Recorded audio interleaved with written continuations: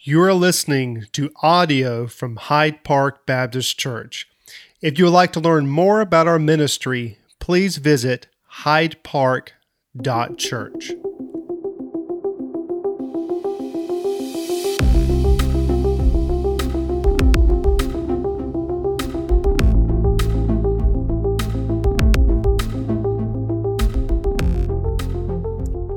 Good morning. It's good to have you guys tuned in this morning via internet, and we're glad that you're with us today. If you will turn to Acts chapter 16 as we continue to walk through the book of Acts together. A couple of things I want to make you aware of as you're finding your place. First of all, next Sunday we'll be back on our regular schedule, 9:15, 10:45. Of course, you're welcome to be part of our services here on campus. And of course, we'll be online. If you prefer right now to watch online, that's fine as well. But if you want to be here and be on campus, we still have our chairs spread out just like we had before. We've had the building cleaned and we're ready to go. So if you want to be with us next Sunday, we will ask you to sign up so you'll get that notice. I think it's in your bulletin today, your online bulletin today, but you'll also get a notice to sign up later on this week. Sign up for whatever service you're going to come to. Second thing I want you to know about next week's service is I've got to get it out of my pocket here. Next week, we are going to observe communion. Now, you may wonder, how are we going to do that safely with all of the COVID restrictions and everything that we're trying to do to prevent the spread of that virus? How would we be able to observe communion? Well, we have a cup and a piece of bread already prepackaged for you to be able to pick up when you come in the door. So when you come in the door next week at both services, you'll see a table set up, and these little cups that are prepackaged, there's a little piece of bread on top that's already covered up and safe. They'll be spread out over the table, so the only one you'll touch will be the one that you pick up and take with you to your seat. If you don't want to observe communion or you're not a follower of Jesus, then of course don't pick one up. But if you want to participate in that next week, we worship together. Pick that up as you come in the door and just take it with you to your seat and keep it with you. And near the end of that service, we'll observe together. Uh, when you get done at the end of the service, if you would, take the trash with you over. There'll be a trash can next to the exit door there. If you just throw that away, that would help us quite a bit.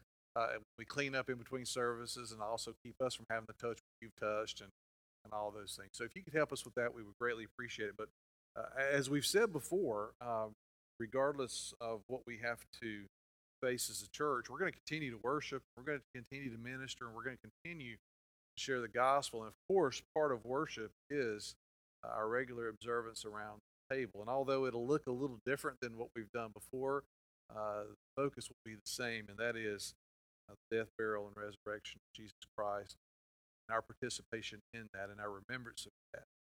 Not only looking back, but looking forward to that day when we gather with Him around that table in heaven. Acts chapter 16.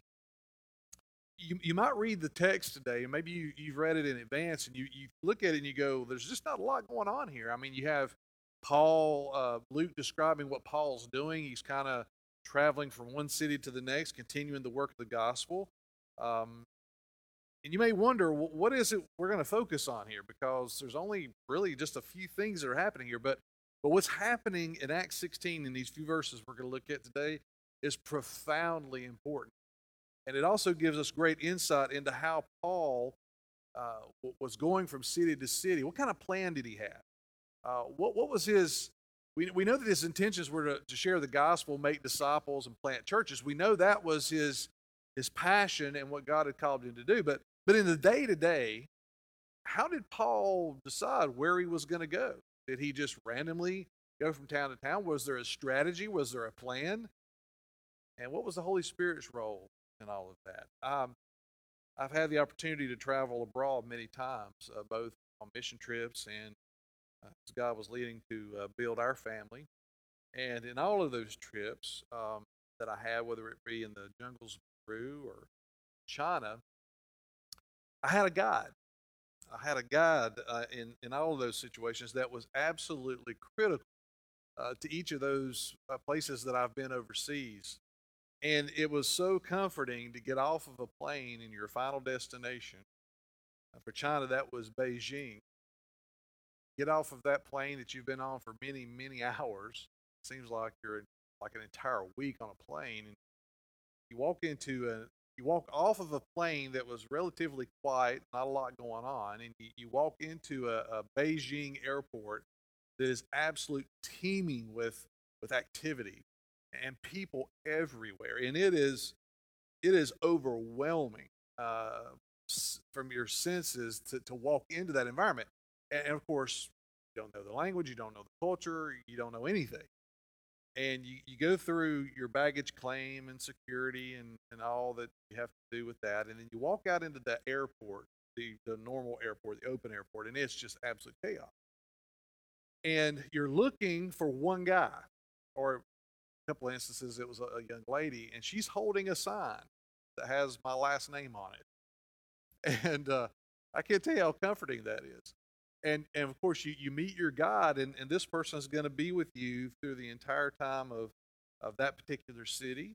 And their job is to guide you, to help you with the language, help you with any cultural issues. It's almost like a personal assistant. Just kind of guided me through all that needed to be accomplished. They would bring insight into things that were going on. I would have a lot of questions about things in the city and about the culture, and this guy would give me that illumination or that instruction or that guidance while I was in that city. And even there were times where the guide would even provide protection. Crossing streets were very different because of the congestion and the number of people. There would be times where the guide would like, wait a minute, we can't cross yet. As a disciple of Jesus, I have a guide. The Bible talks about him quite a bit. And I am convinced that this particular God that I want to talk about today is one of the areas of our faith that we probably know the least about. Maybe because we haven't preached and taught about it enough. Maybe because sometimes it makes us a little uncomfortable to know that God Himself, His presence, the Holy Spirit Himself lives in us. I think it makes us a little nervous at times.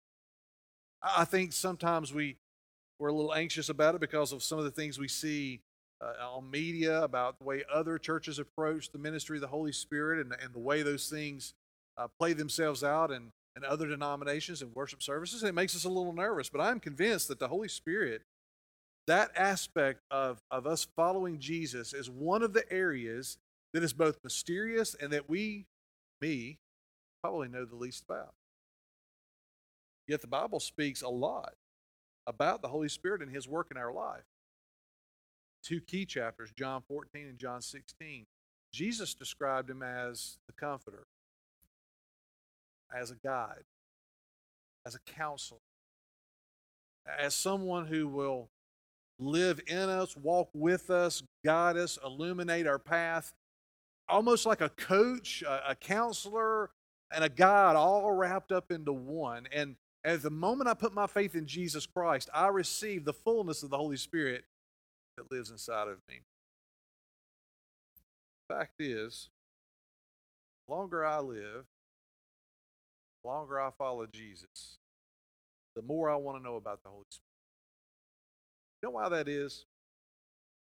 It's because of something Jesus said in John 15. And it really wasn't even connected directly to the Holy Spirit, but it's been a verse that has reverberated in my mind for weeks and weeks and weeks. And there'll be a period of time where I kind of forget about it for a little while, then I come right back to it. And it's this verse. It's John 15:16. It's Jesus talking about the vine and the branches and bearing fruit. And this is what He said. He said, "You did not choose me, but I chose you and appointed you that you should go and bear fruit and that your fruit should abide." It's those last four words. Yes, the first words were Jesus chose me, I didn't choose Him.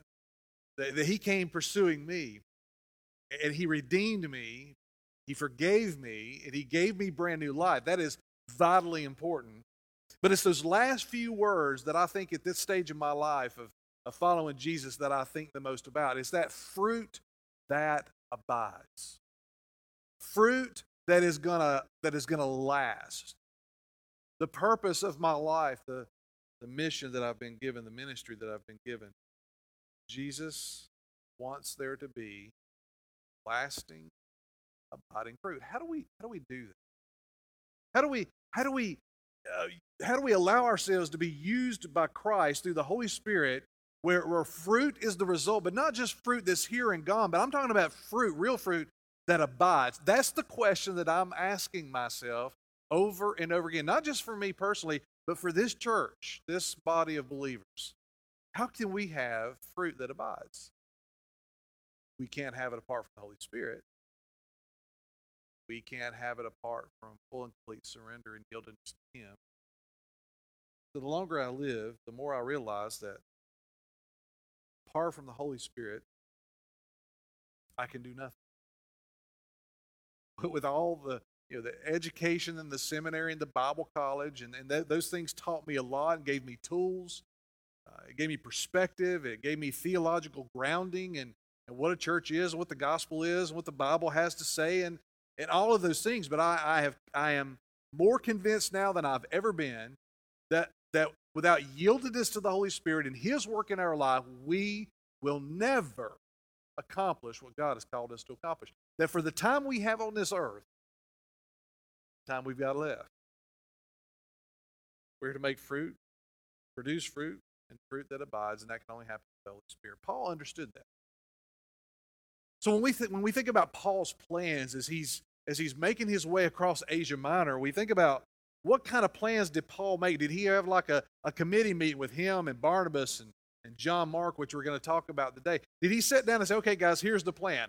We don't really have a lot of evidence of that. We just see Paul moving across from city to city, and no doubt the cities that he chose to visit were strategic.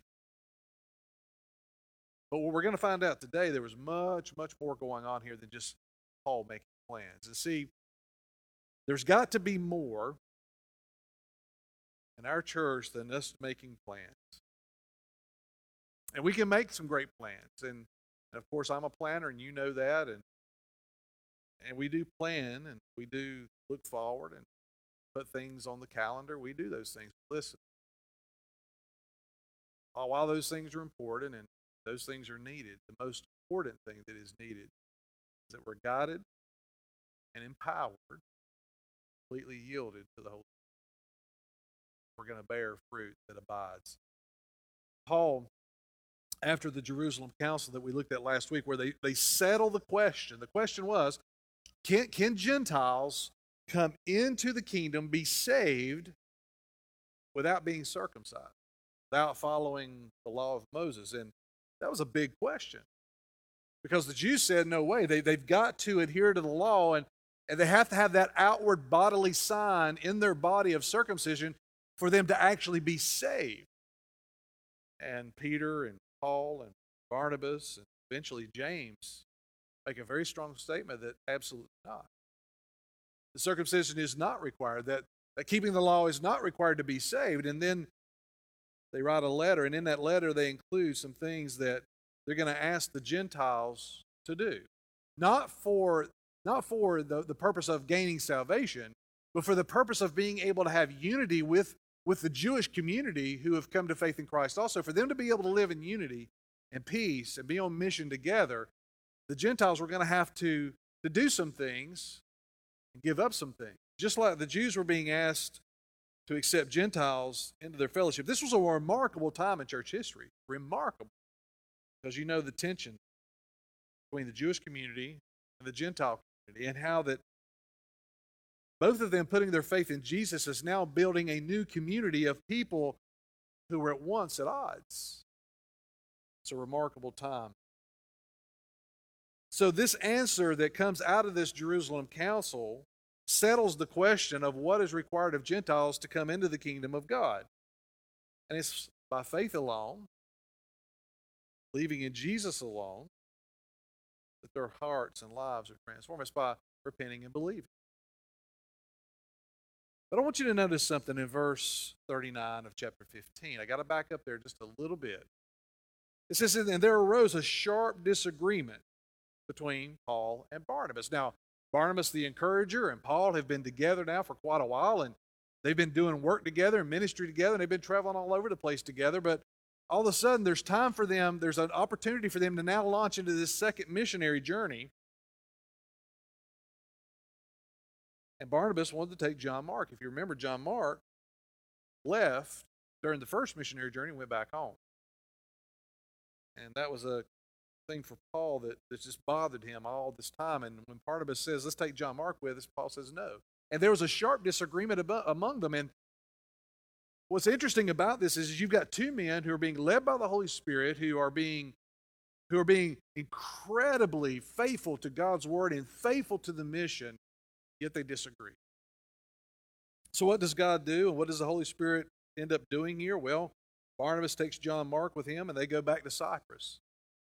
Paul adds Silas to his crew, and Paul and Silas are going to go back and build up the churches that they'd already planted in places like Derbe and Lystra and Iconium, and then move further into Asia Minor and spread the gospel. What's always amazed me about Paul and Peter and John and James and Silas and Barnabas is their confidence. Their confidence just to go do what God had called them to do it consistently, to do it faithfully. I'd like to have confidence like that. Paul's confidence here is challenging to me. I hope it's challenging to you that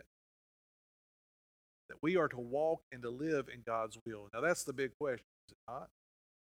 Is that not the question that you've had multiple times in your life? What is God's will for my life? How can I know what God's will is for my life? Well, when we look at Paul, whether he's got a master plan in the background or whether he's just launching out and letting the Holy Spirit lead him, and we're going to see some of this today, what is amazing to me is Paul's confidence in what God's will is for his life and him walking in that. Do you want that? I do. Because if I'm to bear fruit that abides, then it's going to be required that I walk in his will and know what that is. Oftentimes we approach God's will as though something is hidden.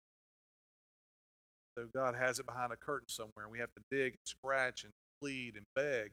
It's not the case at all. Sometimes it's mysterious. Sometimes we're not exactly clear. God's will for your life, my life, not only does God want us to know and understand what that is, he wants us to walk in it. Look at chapter 16, verse 1. So Paul came also to Derbe and to Lystra. There was a disciple there named Timothy, the son of a Jewish woman who was a believer, but his father was Greek. And he was well spoken of by the brothers at Lystra and Iconium. Now, Timothy is a new character that we're introduced to. And of course, we know Timothy because he eventually becomes the pastor of the church at Ephesus that hasn't at this point even been planted yet. But Timothy is going to become to Paul like a son. That's how close they're going to become. And apparently, Timothy came to faith in Christ as a result of Paul's previous visit to Lystra and Derbe. We don't have that for certain, but that's one of the things we could derive is that he was being raised as a Jew, but he had a father who was Greek. His mother was Jewish, his father was Greek. And at some point along the way, Timothy heard the gospel. Well, how would have Timothy heard the gospel in a community that had no gospel presence until Paul and Barnabas brought it there in their first missionary journey? So the conclusion is that Timothy came to faith in Christ through Paul and Barnabas' ministry while they were there, or after they established a church and went back to Antioch.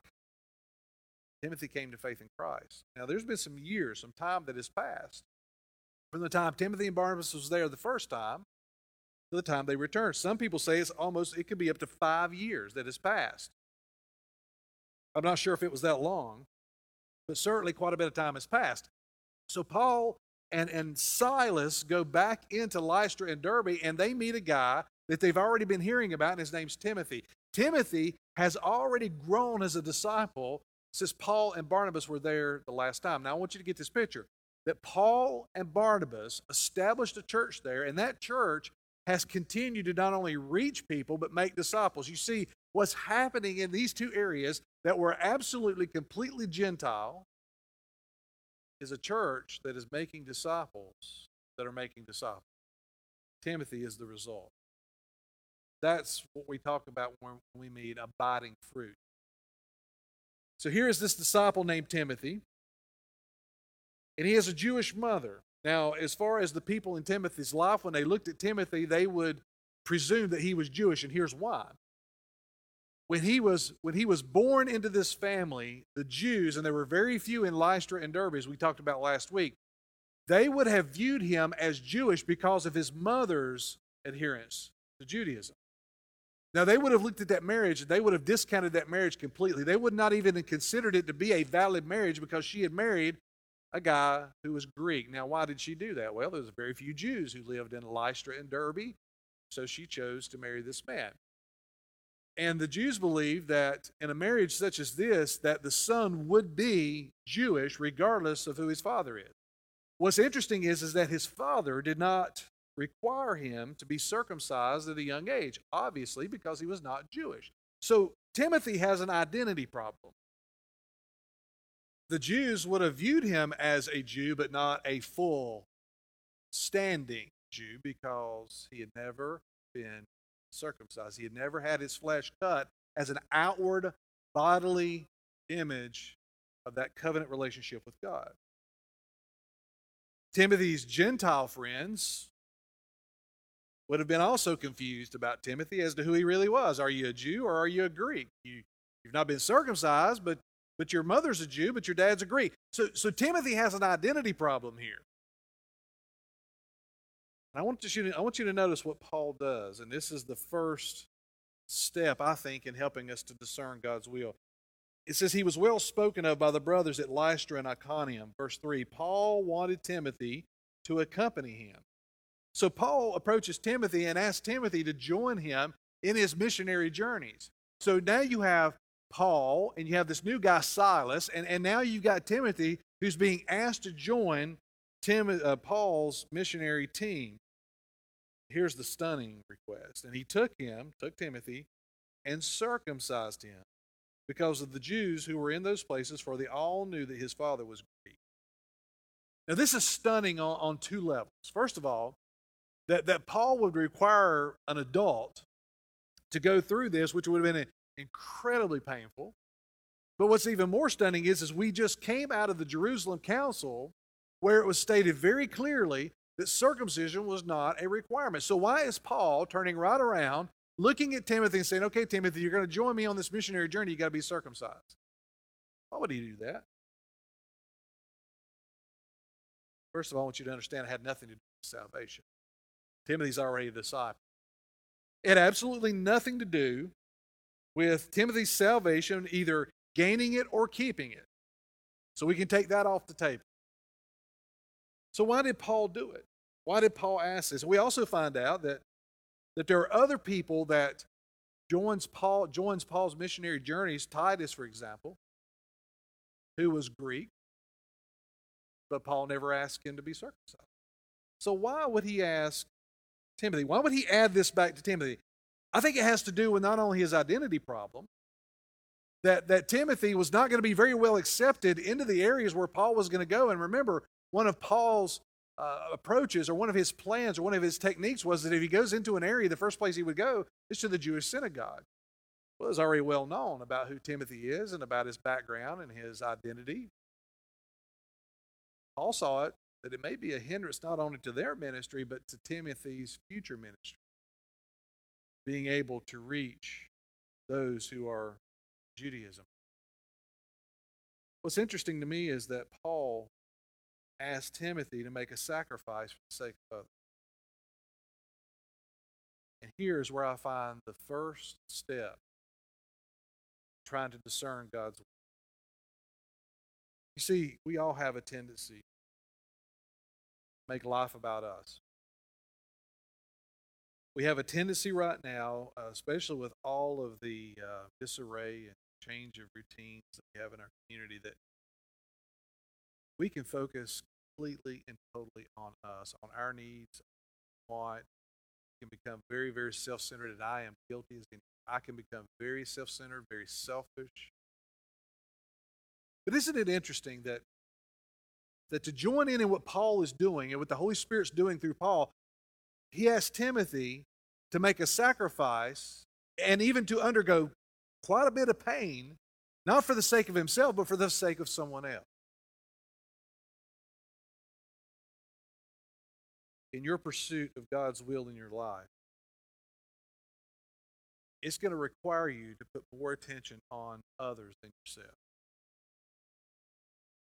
I find no way that I can be self-centered, self-righteous, self-focused, and yet at the same time be in God's will.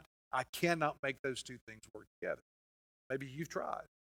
That you want it your way. You want to do things your way. You want to have life your way, but at the same time, Christ is saying, this is what I want for you. This is what is best for you. And we have that head-on collision between our will and God's will. And somehow we try to work out a deal. We try to bring the two together and weld the two together where we can have it our way and God's way. And if you're getting to the place where you're really wanting to know what God's will is and you're wanting to walk in it because you want to have fruit that abides in your life while the life that you've got left, it's going to require you to release the control of your life. I mean, ultimately, isn't that what we're talking about, right? We want to live God's will. God's will meaning His plan, purpose, desires for our life, which are far better than our own. Remember what Paul said, verse that you've heard and maybe even quoted, maybe even committed to memory in Romans 12. He says that we are called to offer ourselves as a living sacrifice. Have you ever thought about how those two terms don't really go together, especially from Jewish? The only sacrifices they knew of, Jewish context, were dead. Paul talks about following Jesus as a living sacrifice. What does he mean by that? He means that daily there is this surrender of our will and the acceptance of God's will. If you've never put your faith in Jesus, if you've never come to that place of repentance and salvation, the same is true for you in that the first step of God's will is repentance, turning away from your old life, your old way of thinking. Believing in Jesus, that is God's will for your life. That's the first step of many, many, many, many steps of surrendering. It is impossible to follow Jesus and not surrender. There is no way to follow Jesus and walk in His will without surrendering. And that surrender that He's asking you for is not only for your good, but for the sake of the people around you that He's calling you to reach. Sacrifice for the sake of others. You know, oftentimes down through my walk with Jesus, both in ministry and work, God called me in ministry, there'd be these times where people would ask me, what do you think God's will is for your life? Or what do you think God's will is for my life? We begin to talk, and there'd be these maybe combination of dreams and plans and everything else, but I noticed that at certain points in my life, oftentimes those things that I say are God's will are actually mine. Sometimes they don't line up. What God says is important to me or what He wants for me. Again, that goes back to that head-on collision, right? Day in and day out. What I want, what God wants. And sometimes those two match up. I know what a beautiful thing that is. We have a tendency towards selfishness. Timothy here, what's amazing is Timothy surrenders to Paul's mentoring and discipleship. And Timothy goes through with this great pain to himself. Look at verse 4. As they went on their way through the cities, they delivered to them for observance the decisions that had been reached. So Timothy joins Paul and Silas, and they go from town to town and city to city, all through Galatia. They're in the area of Galatia. They're traveling through Galatia, up through Asia Minor. They're probably heading north, and eventually they're going to be heading west. But Timothy joins them, and the churches were strengthened in faith, and they increased in numbers daily. You know, Luke gives us that information ever so often. Look at verse 6. So if the first step to understanding God's will is surrender and sacrificing things in our life that we're holding on to, and we let go of those things not only for our own benefit, but for the benefit of others, the sacrifice for others. Because it's always about the others. I hope you've seen that through this book, that everyone we've come in contact with is concerned about the others, the outcasts, those people out there. There is this selflessness that permeates the book of Acts, page after page after page. It's because of walking in God's will and following God's will for your life requires surrender for the sake of others. Secondly, I want you to notice what happens here. Verse 6, and they went through the region of Phrygia and Galatia, having been forbidden by the Holy Spirit to speak the word in Asia. That verse always gets my attention. And honestly, I haven't had the opportunity to dig into what's happened here. I've read this verse many times as I read through the book of Acts, usually once a year. And I'd hit that verse and there would be that pause. You read God's word and all of a sudden you pause for a minute. You go, what's that about? And sometimes we don't spend the time to dig into it. We just kind of keep on reading if you're reading through the Bible a year or whatever your devotional process is. But this verse has always kind of stuck out to me. Because the first question I've got in my head is how did the Holy Spirit forbid Paul from going into this area? If you look at the maps of the back of your Bible, or if you look it up on your app, you'll see that on this second missionary journey, there's a point in time where Paul and Silas and Timothy are heading north. And then they kind of hit this crest up in the upper part of Galatia, and there's an opportunity for him to turn southwest. And you know what city was southwest of where I think Paul was about this time? Southwest of where Paul and Timothy and Silas are at just happens to be the city of Ephesus. Now, the city of Ephesus is a key city for Paul. Now, no doubt Paul, we think about Paul's plans and his strategy, and no doubt he had one. And in Paul's plans and in Paul's strategy, he's got his eyes set on Ephesus. I'm firmly convinced of that. Because Ephesus had a port. It was a man-made port that came into the city. Ephesus was a cultural diversity. It was an amazing city with a lot of people in it. And there were a lot of people traveling through Ephesus. So Paul, we can imagine, and I'm guessing a little bit here, based on what I know about Paul's ministry in Ephesus, that Paul saw Ephesus as a strategic center for Asia Minor.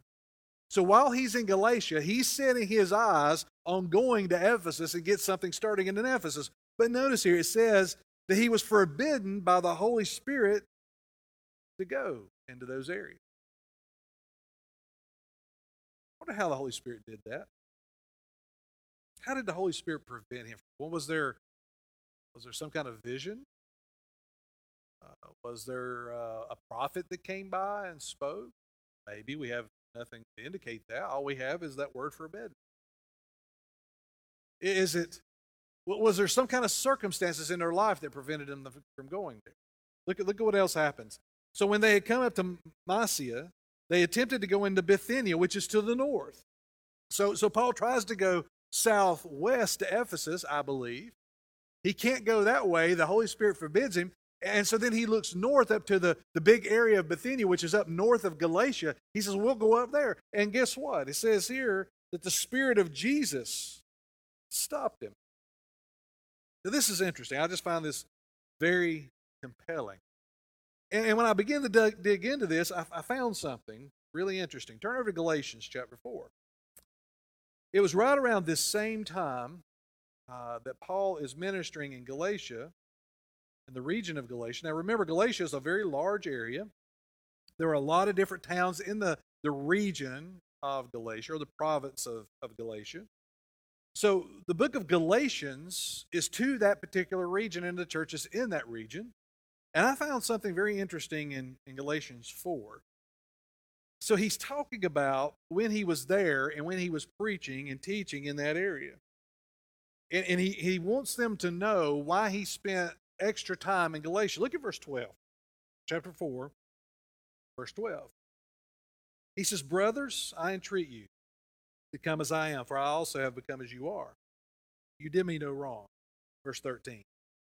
You know it was because of a bodily ailment that I preached the gospel to you at first. And though my condition was a trial to you, you did not scorn or despise me, but received me as an angel of God. Go back to Acts. I want to pose a question.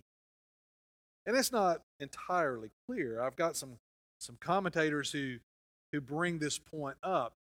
So when Paul says to the churches at Galatia, hey, there's a reason that I stay with you and I taught you the gospel at first, is because I had a bodily ailment.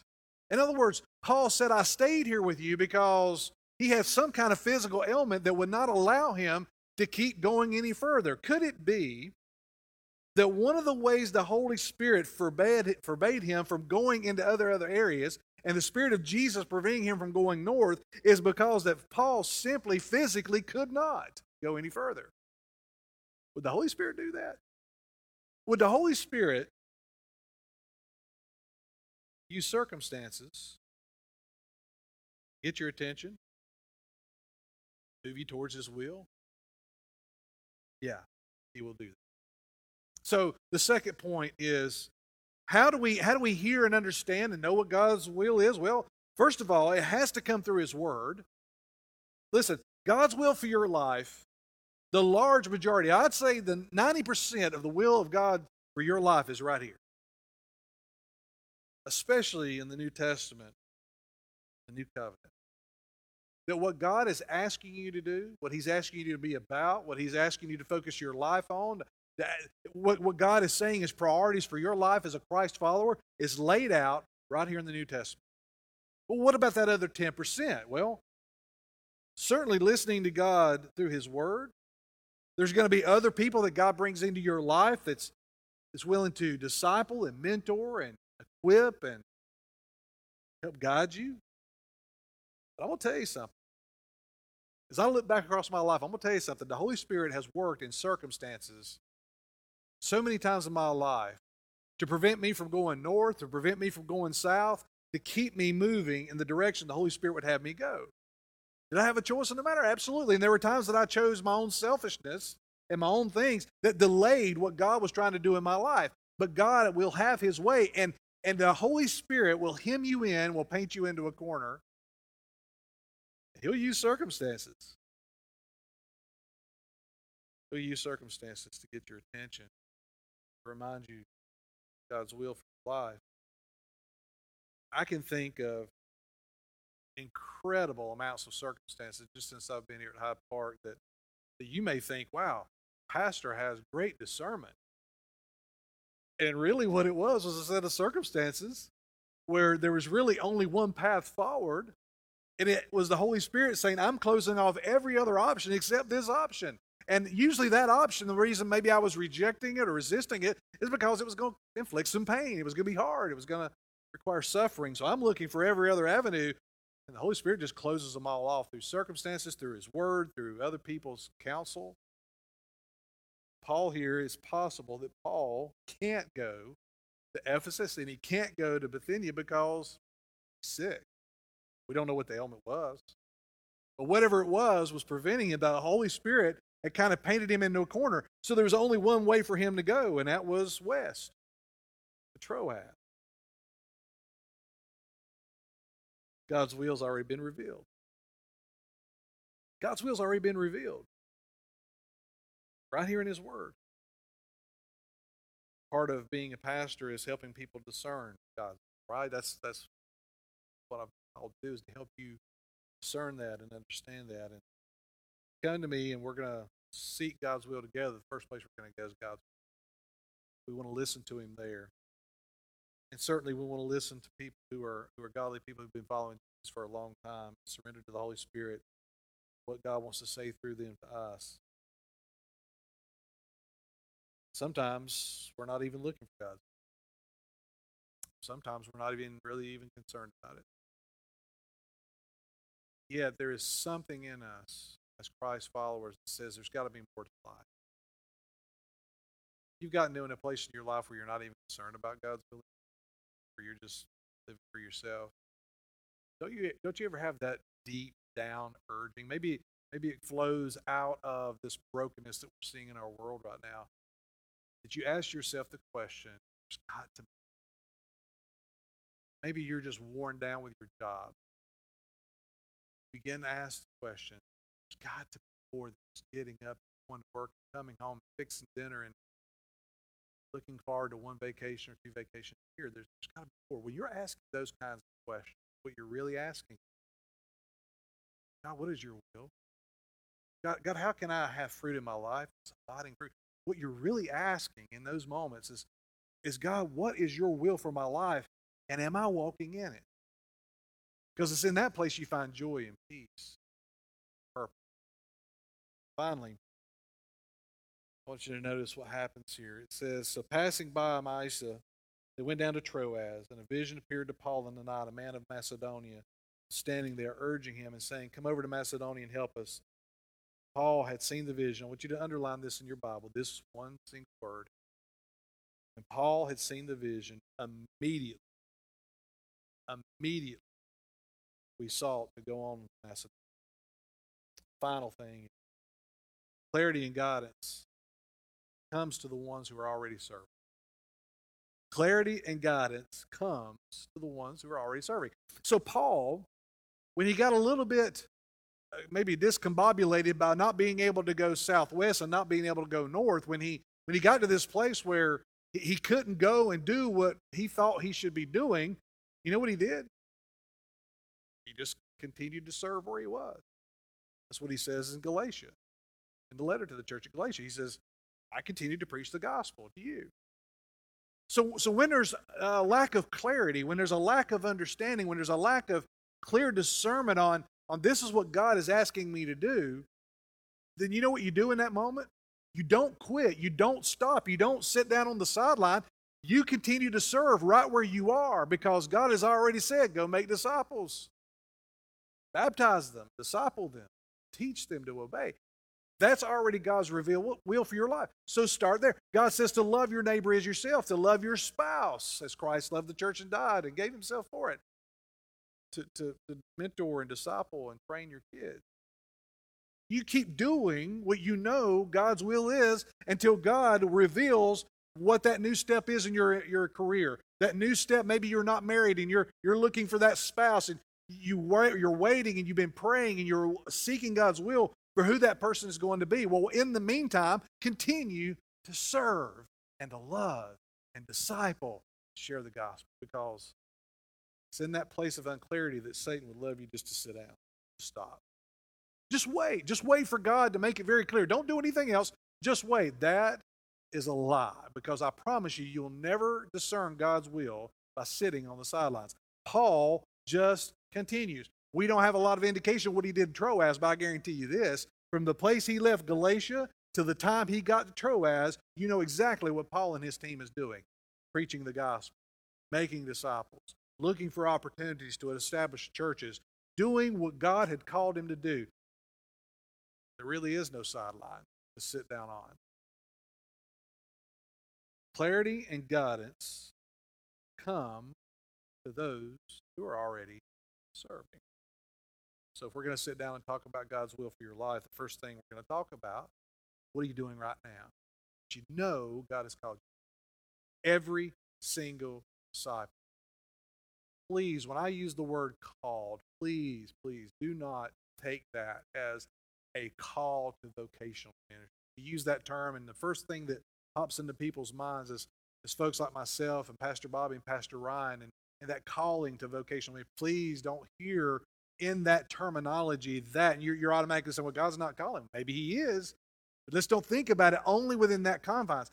God has a purpose for your life in his will, but it begins by being obedient today to what you already know Christ has said for us to be about. I want to close here with Galatians 5. So turn back over to the book of Galatians. So Paul is going to head over to an entirely new region of work. Was there plenty of work to do in Asia Minor? Absolutely. That city, Ephesus, has not been touched yet. Paul is going to eventually make his way to Ephesus, and there will be a church planted there, and Timothy will be the pastor of that church. But it was not God's timing for Paul during this particular point in his journey. There was work that needed to be done in Macedonia. There was a ton of work that needed to be done in Asia Minor, but all in God's timing. Listen to what Paul says in Galatians 5, verse 25. He says, if we live by the Spirit, let us also keep in step with the Spirit. These times that I went to foreign countries and was there for quite a bit of time in each of these places that I've had the opportunity to go, and I had a guide, translator, friend, counselor. I stayed right by their side. Because when you're in a foreign country and you don't know the culture, you don't know everything, you stay right with your guide, right? Because when you're not with your guide, you get a little nervous because you can't speak the language, you don't know what's going on. There's that mystery of being in a place that you're unfamiliar with. And there was just something comforting when the guide would show up at my hotel room the next morning, right? And we're ready to start the day. I would walk out of that room.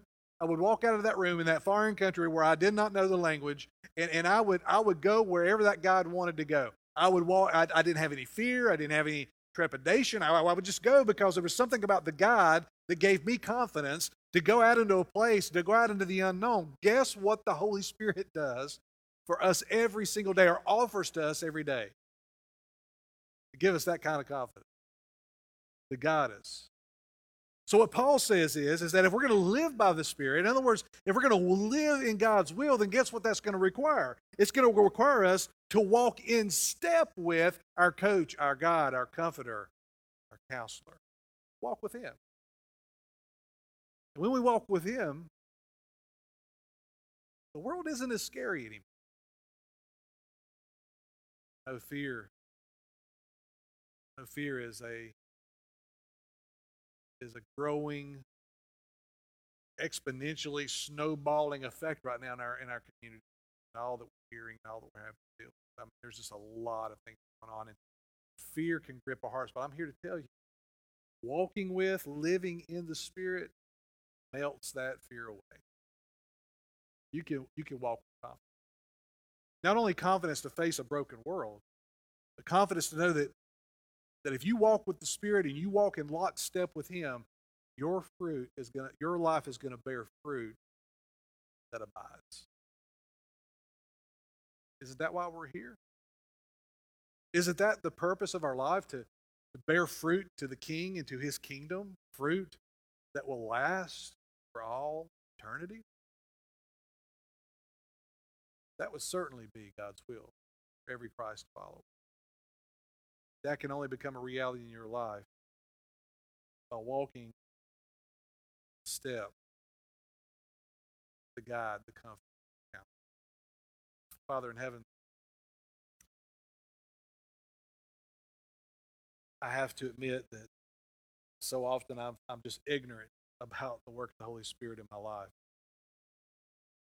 Father, I have to admit that that's, of course, my fault, my own laziness.